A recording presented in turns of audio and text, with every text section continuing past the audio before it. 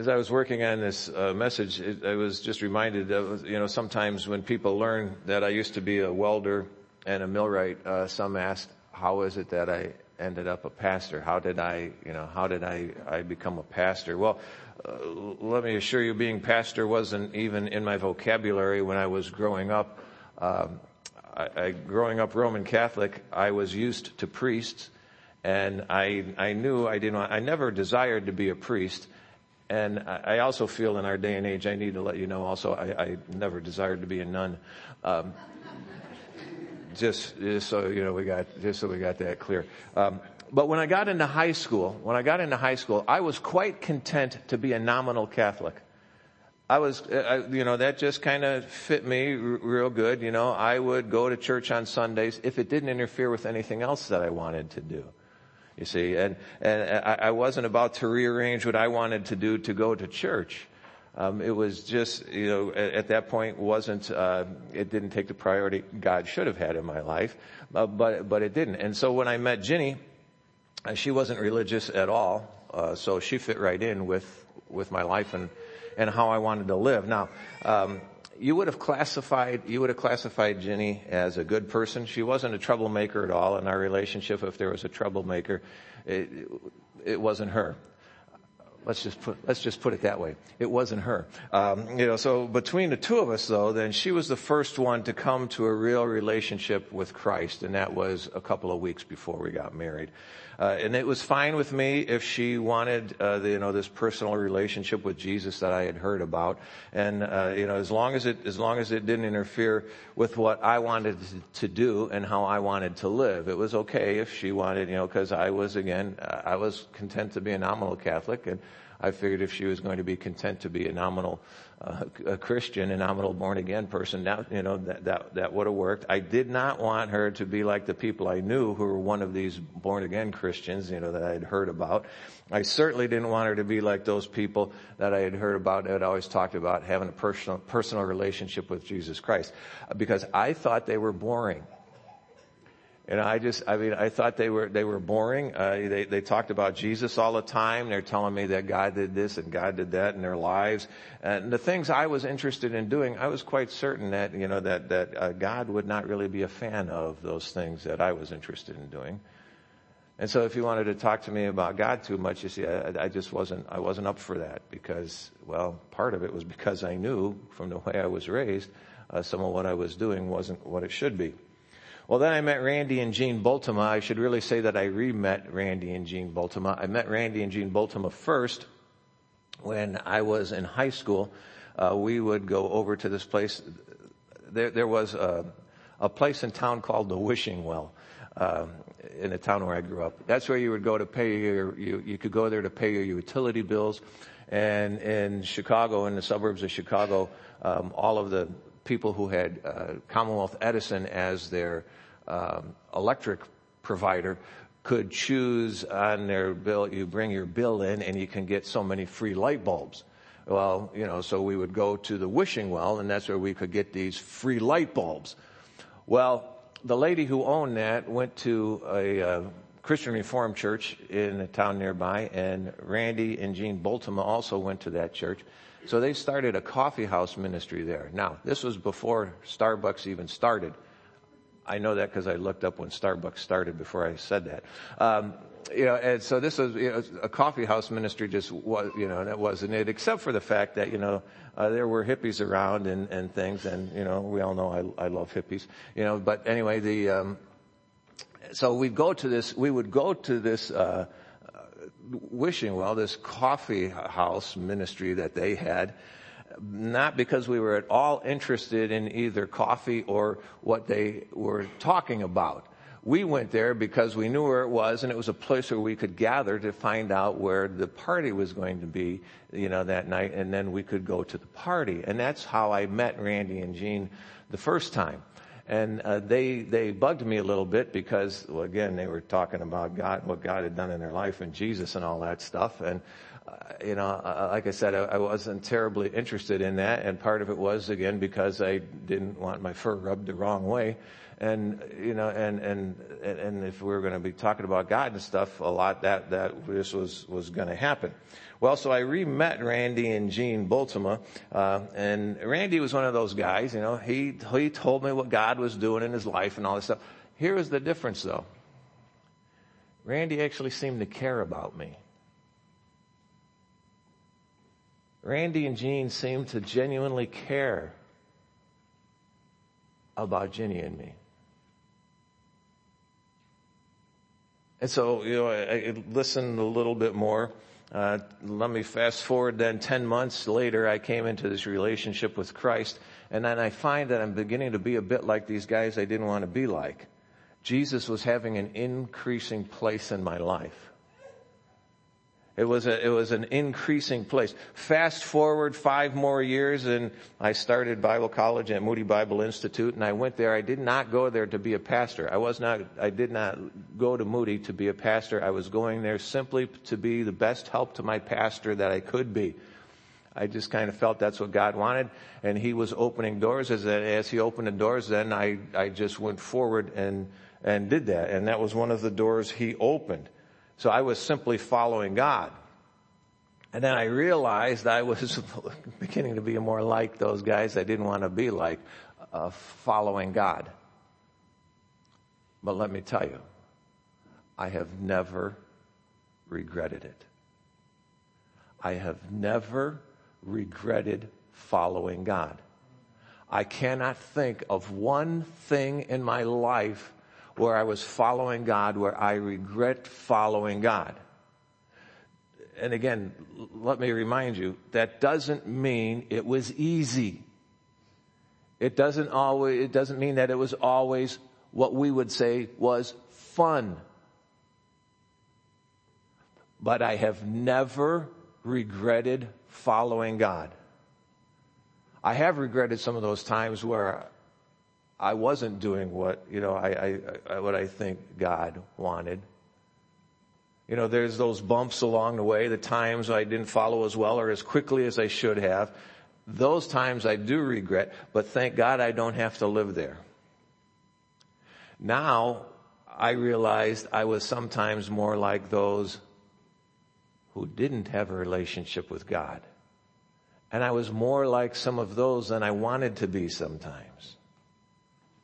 The neat thing is that God allows change. He allows us to change our life, and he allows us to choose better. No matter what was going on in our past, no matter what went on in our past, no matter what was happening there. You see, when Christ went to the cross and died for our sins, he died for those sins. And we have the opportunity when we come to him for cleansing and forgiveness, and to be able to then go forward from that point on with a new life in Christ. Even after we come to know him and, we make maybe again some stupid choices where we find ourselves acting in a way that we would say it does not, that what we're doing is we're acting like those guys who don't know Christ. Even then, he says, in 1 John, that when we sin, we can come to him, we confess our sins, and he is faithful and just and will forgive us from all our sin and cleanse us from all unrighteousness. I don't have to live back there. I don't have to live, with that life, separated from God. You're going to make that choice. What you need to do is choose to follow him. Sometimes you need to make that choice over and over and over and over and over again. Choose to follow him. This is the whole thing. Recently, God used an exchange between two men to remind me of this. I've been reading through the Old Testament again.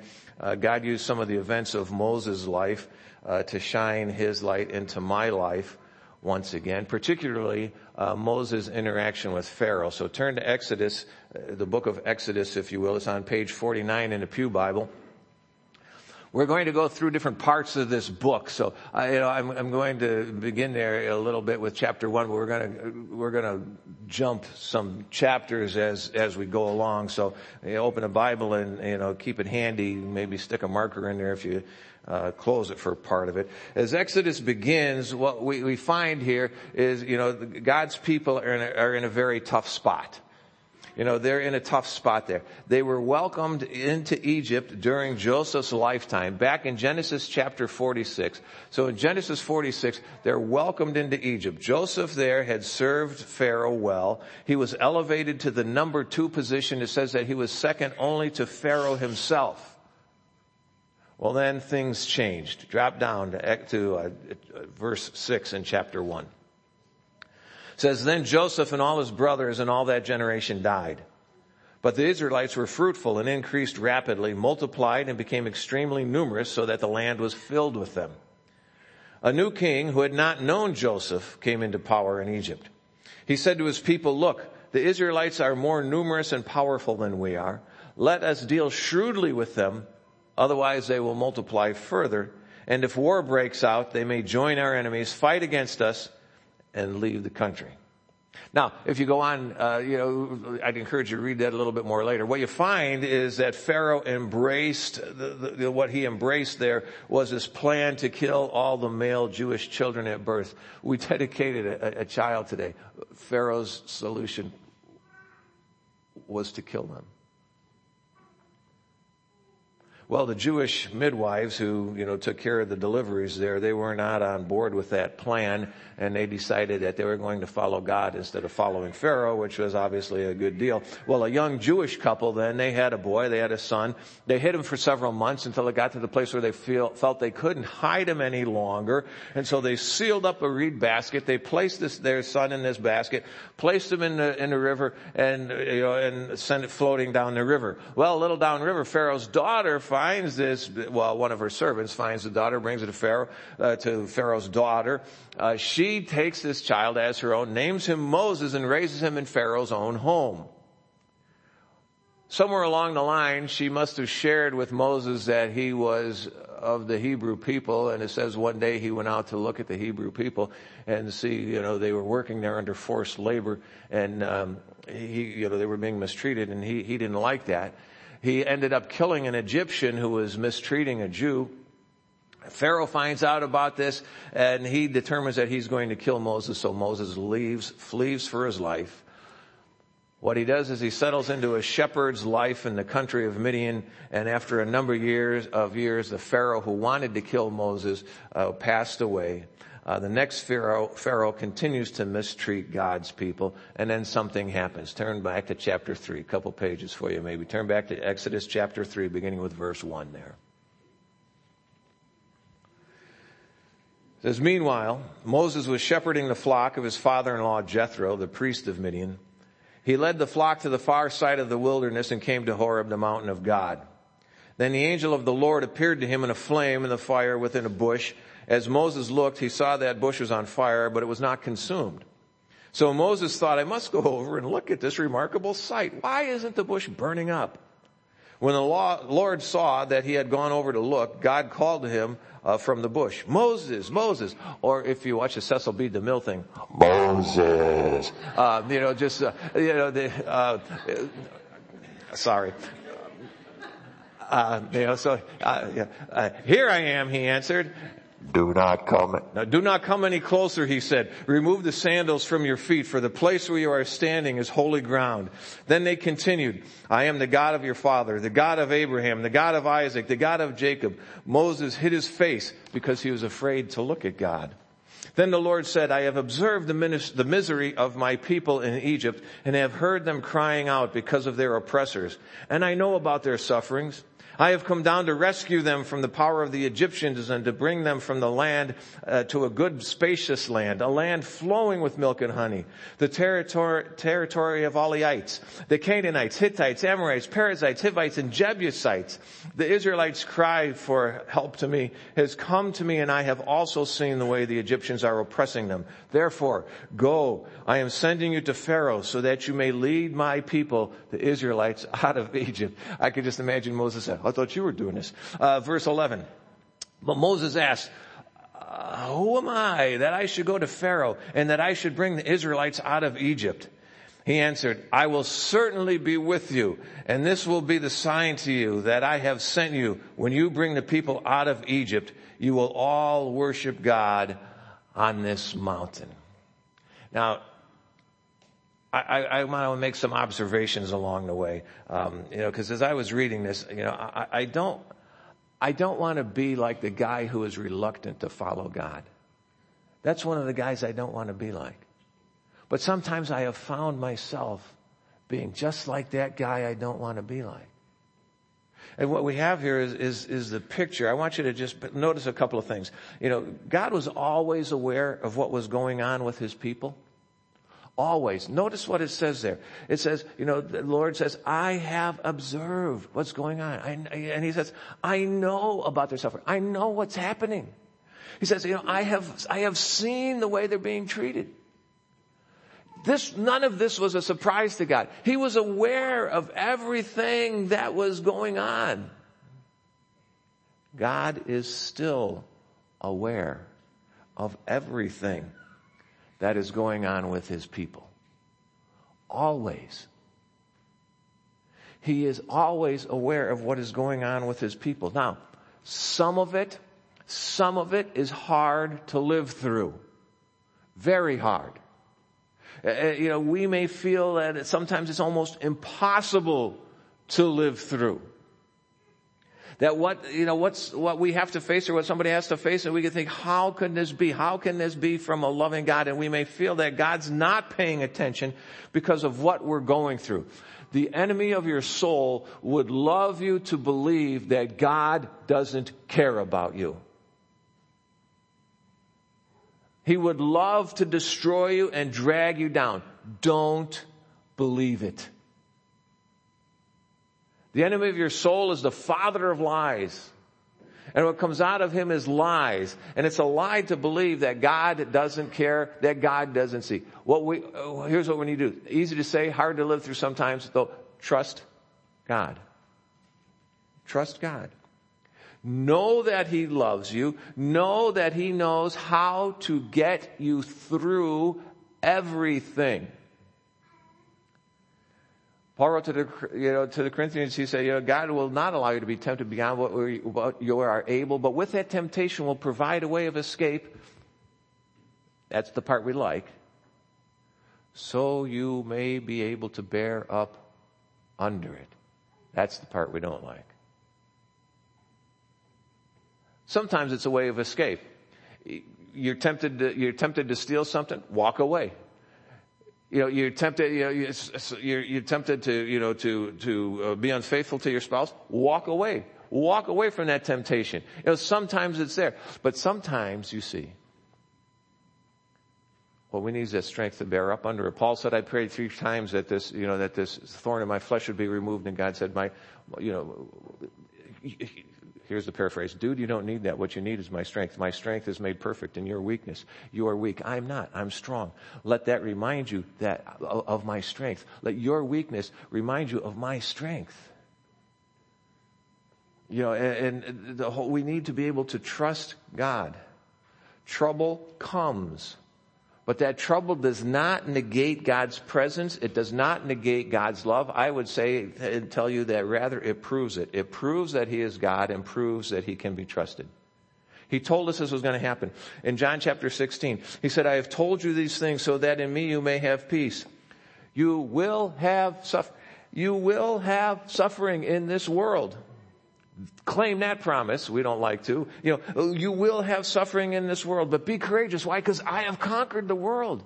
And it's God that we're to trust, and putting our trust in God, not putting our trust in ourselves, not putting our trust in our own ability, our own, be able to pull ourselves up by our own bootstraps, even though that's, the American way, the macho way. I can handle this. It's also the crazy way. Romans chapter 8. What then are we to say about these things? If God's for us, who is against us? He did not even spare his own son, but offered him up for us all. He didn't spare his own son. He offered him up for us all. How will he not also with us grant us everything? Who could bring an accusation against God's elect? God's the one who justifies. Who is the one who condemns? Christ Jesus is the one who died, but even more has been raised up. He who is at the right hand of God and intercedes for us. Who can separate us from the love of Christ? Can affliction or anguish or persecution or famine or nakedness or danger or sword? As it is written, because of you we are being put to death all day long. We are counted as sheep to be slaughtered. No, in all of these things, we are more than victorious through Him who loved us. For I am persuaded that not even death, nor life, angels or rulers, things present or things to come, hostile powers, height or depth or any other created thing will have the power to separate us from the love of God that is in Christ Jesus our Lord. Matthew chapter 6, Jesus said, therefore you should pray like this. Perhaps you've heard this before. Our Father who is in heaven, your name be honored, your kingdom come, your will be done on this earth. Your will be done on earth as it is in heaven. Give us today our daily bread. Forgive us our debts as we have also forgiven our debtors. And do not bring us into temptation, but deliver us from the evil one. Deliver us from the evil one. For yours is the kingdom and power and the glory forever. Deliver us from the evil one. Don't separate that from your will be done. Your will be done on earth as it is in heaven. Luke chapter 12, he says, and I say to you, my friends, don't fear those who kill the body, and after that can do nothing more. But I will show you the one to fear. Fear him who has authority to throw people into hell after death. Yes, I say to you, this is the one to fear. Aren't 5 sparrows sold for 2 pennies? Yet not one of them is forgotten in God's sight. Indeed, the hairs of your head are all counted. Don't be afraid. You are worth more than many sparrows. If God cares for the sparrows that way, what makes you think He's not going to care about you? God is aware of everything that is going on in your life, and He will support you through it and bring it to an end when He knows is the very best time.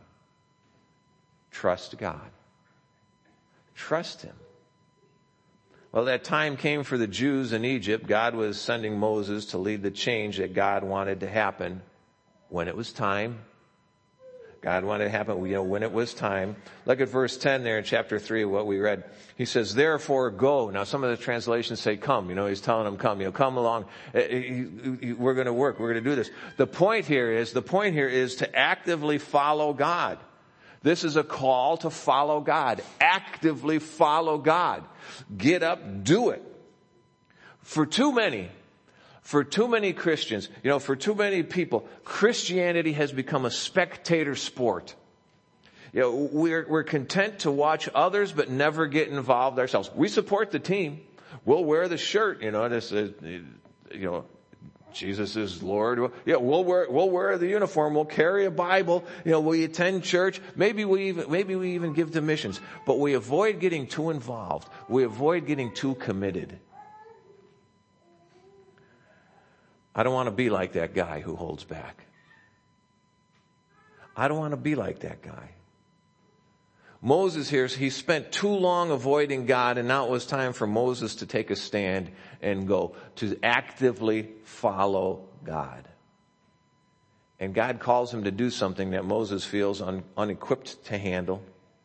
It's something that involves great risk. He's supposed to go, he's supposed to talk to Pharaoh, he's supposed to lead God's people out, and Moses just doesn't feel, He begins to say all of these things, all of these reasons why he can't do it. I can't speak well. I stutter. I stammer. One of my greatest accomplishments at public speaking before God called me into this was I could mumble my way through anything and He'd never understand anything I said.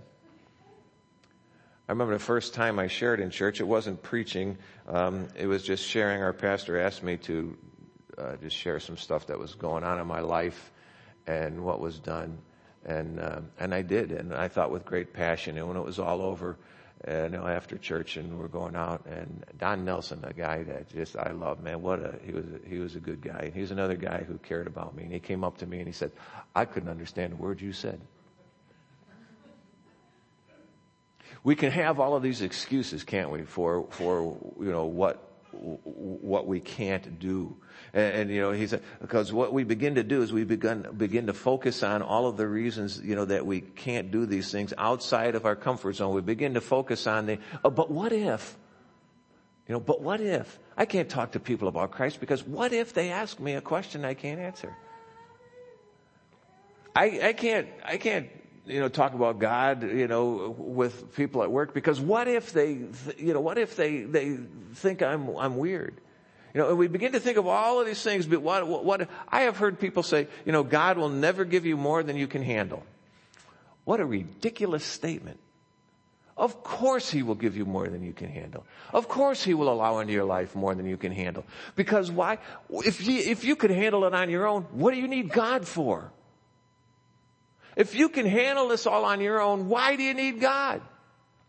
Yes, challenges come up. They're there, and that's why we need God. We have kids. Did any of you feel capable of raising these kids when you first got them? It was like, well, for one thing, good thing there's two of us. We were soon outnumbered. And that was just with Marcy. It's like, how can this little kid run our lives like this? We need help. You think you got to...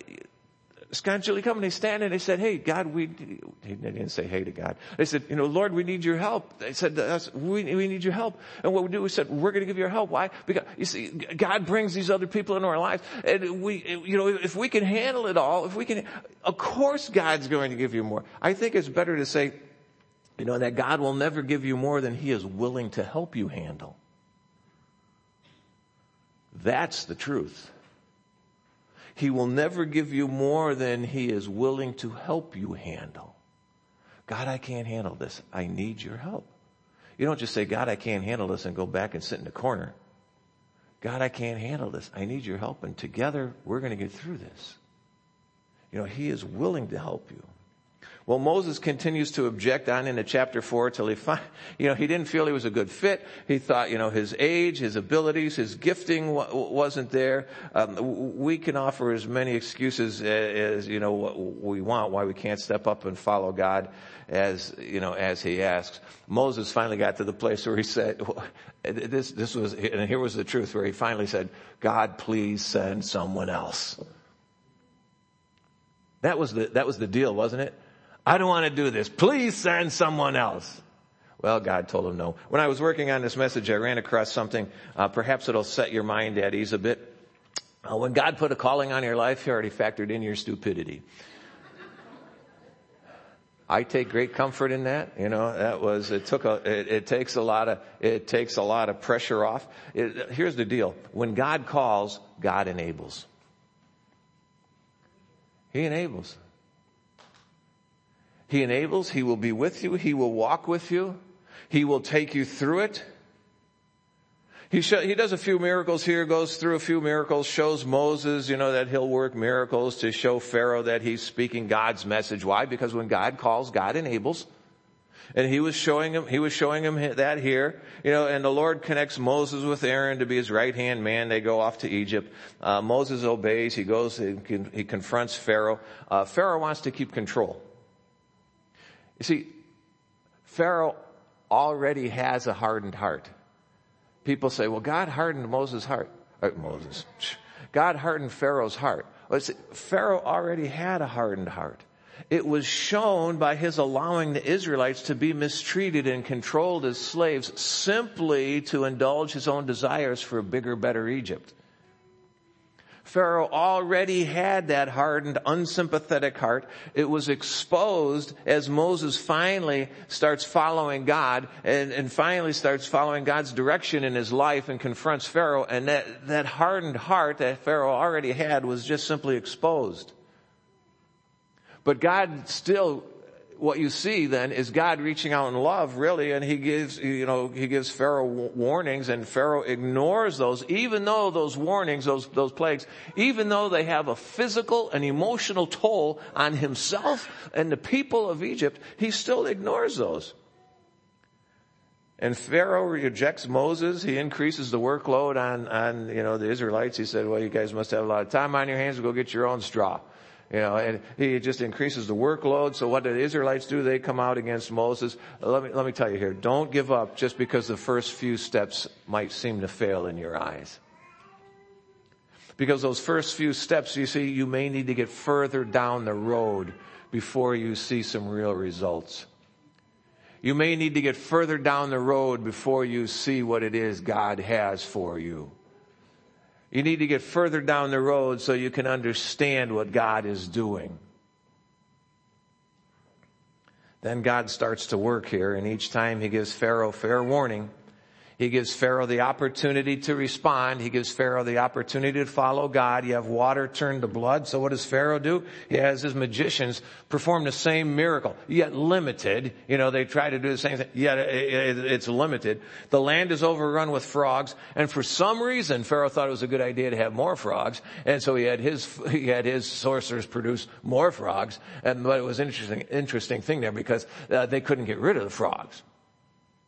So Pharaoh has to call Moses back in and say, buddy, pray to God, let's get rid of these frogs. And some really dumb reason, Pharaoh says, do it tomorrow. I heard Jay Kessler give a message one time. It was great. It was called One More Night with the Frogs.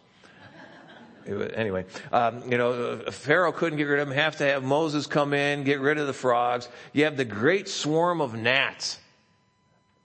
Gnats are irritating, but the magicians could not duplicate it. So here's what they said. Here's what they said to Pharaoh when they could not duplicate that. They said, this is the finger of God.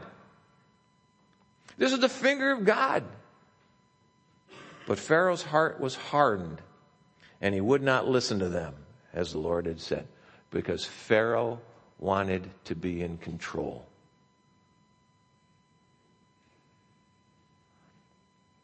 Isn't that one of our biggest battles? We want to be in control. One of our biggest struggles. If the gnats weren't enough, then it says the land was filled with flies. I just find that a little irritating and disgusting. Then you have the death of the Egyptian livestock that unfolds. It's followed by painful boils all over their body. No thanks, man. Hail destroys, the land. Locust came. They ate what wasn't destroyed by the hail, we're told. And then the land was plunged into 3 days of darkness as all of these plagues unfold. Winds up with the plague of the death of the firstborn. Just prior to that plague of the death of the firstborn, God tells Moses in Exodus chapter 11, he says, Pharaoh will not listen to you, so that my wonders may be multiplied in the land of Egypt. Moses had seen God do miracle after miracle and seen Pharaoh dig in his heels harder and harder till they got to this point. We can get discouraged because we think things are getting worse instead of better. And we think we're going backwards here, God. Now, things certainly may get worse, but remember, it's not about the results we see. It is about us following God. We look for results and we overlook the transforming work that God is doing within us. We overlook what He is doing there and what He's doing as we walk in obedience to Him. Pharaoh chooses, to continue to ignore God and to put God off. It's never a good thing to ignore God, because let me tell you, just in case you don't know, God wins. God always wins. Moses and Pharaoh, they both started out ignoring God. I don't want to be like those guys. I don't want to do that. Moses wanted to be a spectator. God wants contributors. He hasn't called us so that we could just sit back and watch things. He hasn't called us to be on the sidelines. God wants to work in His people and through His people. And as He's working through us, it not only is transforming us, and it's reaching out to others that they too might come to know who Jesus Christ is. That as God was transforming Randy and Jean Bultman, and they were being transformed, and he was telling me the things God was doing, in his life and their life. And at first I didn't want to hear, but you know what God was doing? God was reaching out through them, to touch me. God wants contributors, not spectators. Moses wanted to be left alone. God wants us to be all we could be. He wants us to be all we could be.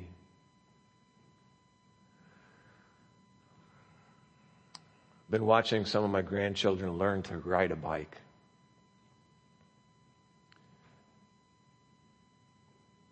Sometimes you just want to quit.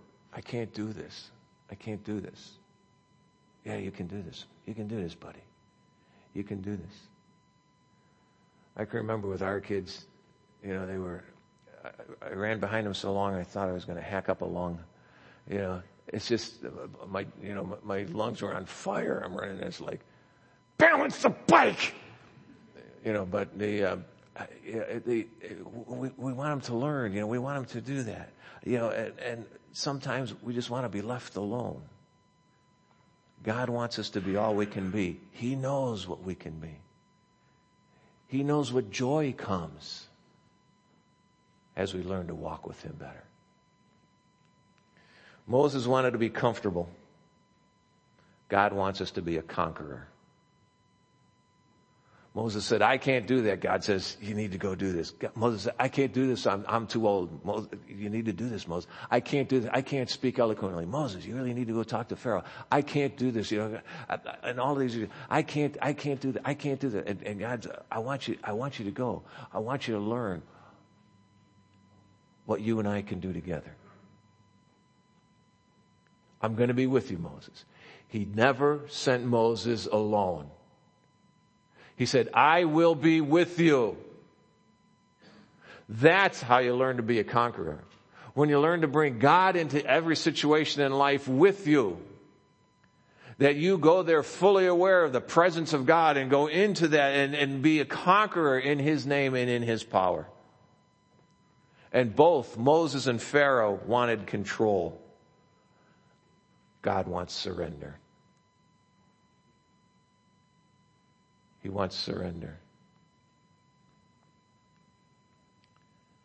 Letting go of control and insistence on our own way allows us to be open to possibilities we never even would have imagined had we not yielded to God. I never, ever expected to be a pastor. I didn't even know Fort Wayne existed. And if you think I was going to move to Fort Wayne, it's like, why?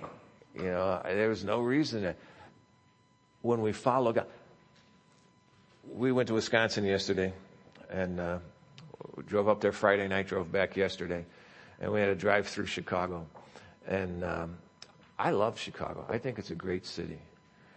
And the density of people and the traffic in Chicago really irritates me. Tierney, you would have been glad you weren't with me because we had stop and go traffic on the way there and we had stop and go traffic on the way back. Only because of the pure reason that there were so many more people that wanted to be on that road than there was space for the cars. That was the only. But God has opened up so many things for us being here. I think of my 3 children-in-law. I think of my 8 grandchildren. Open for more. But the whole thing of what God is, when we open ourselves up, when we quit insisting on our own way, and we open ourselves up, we follow God, it opens us up to possibilities that we never even imagined as we walk with God. Moses responded to the burning bush. He quarreled with God. He eventually obeyed. Pharaoh presented with more evidence than the burning bush. Pharaoh got much more evidence than that burning bush.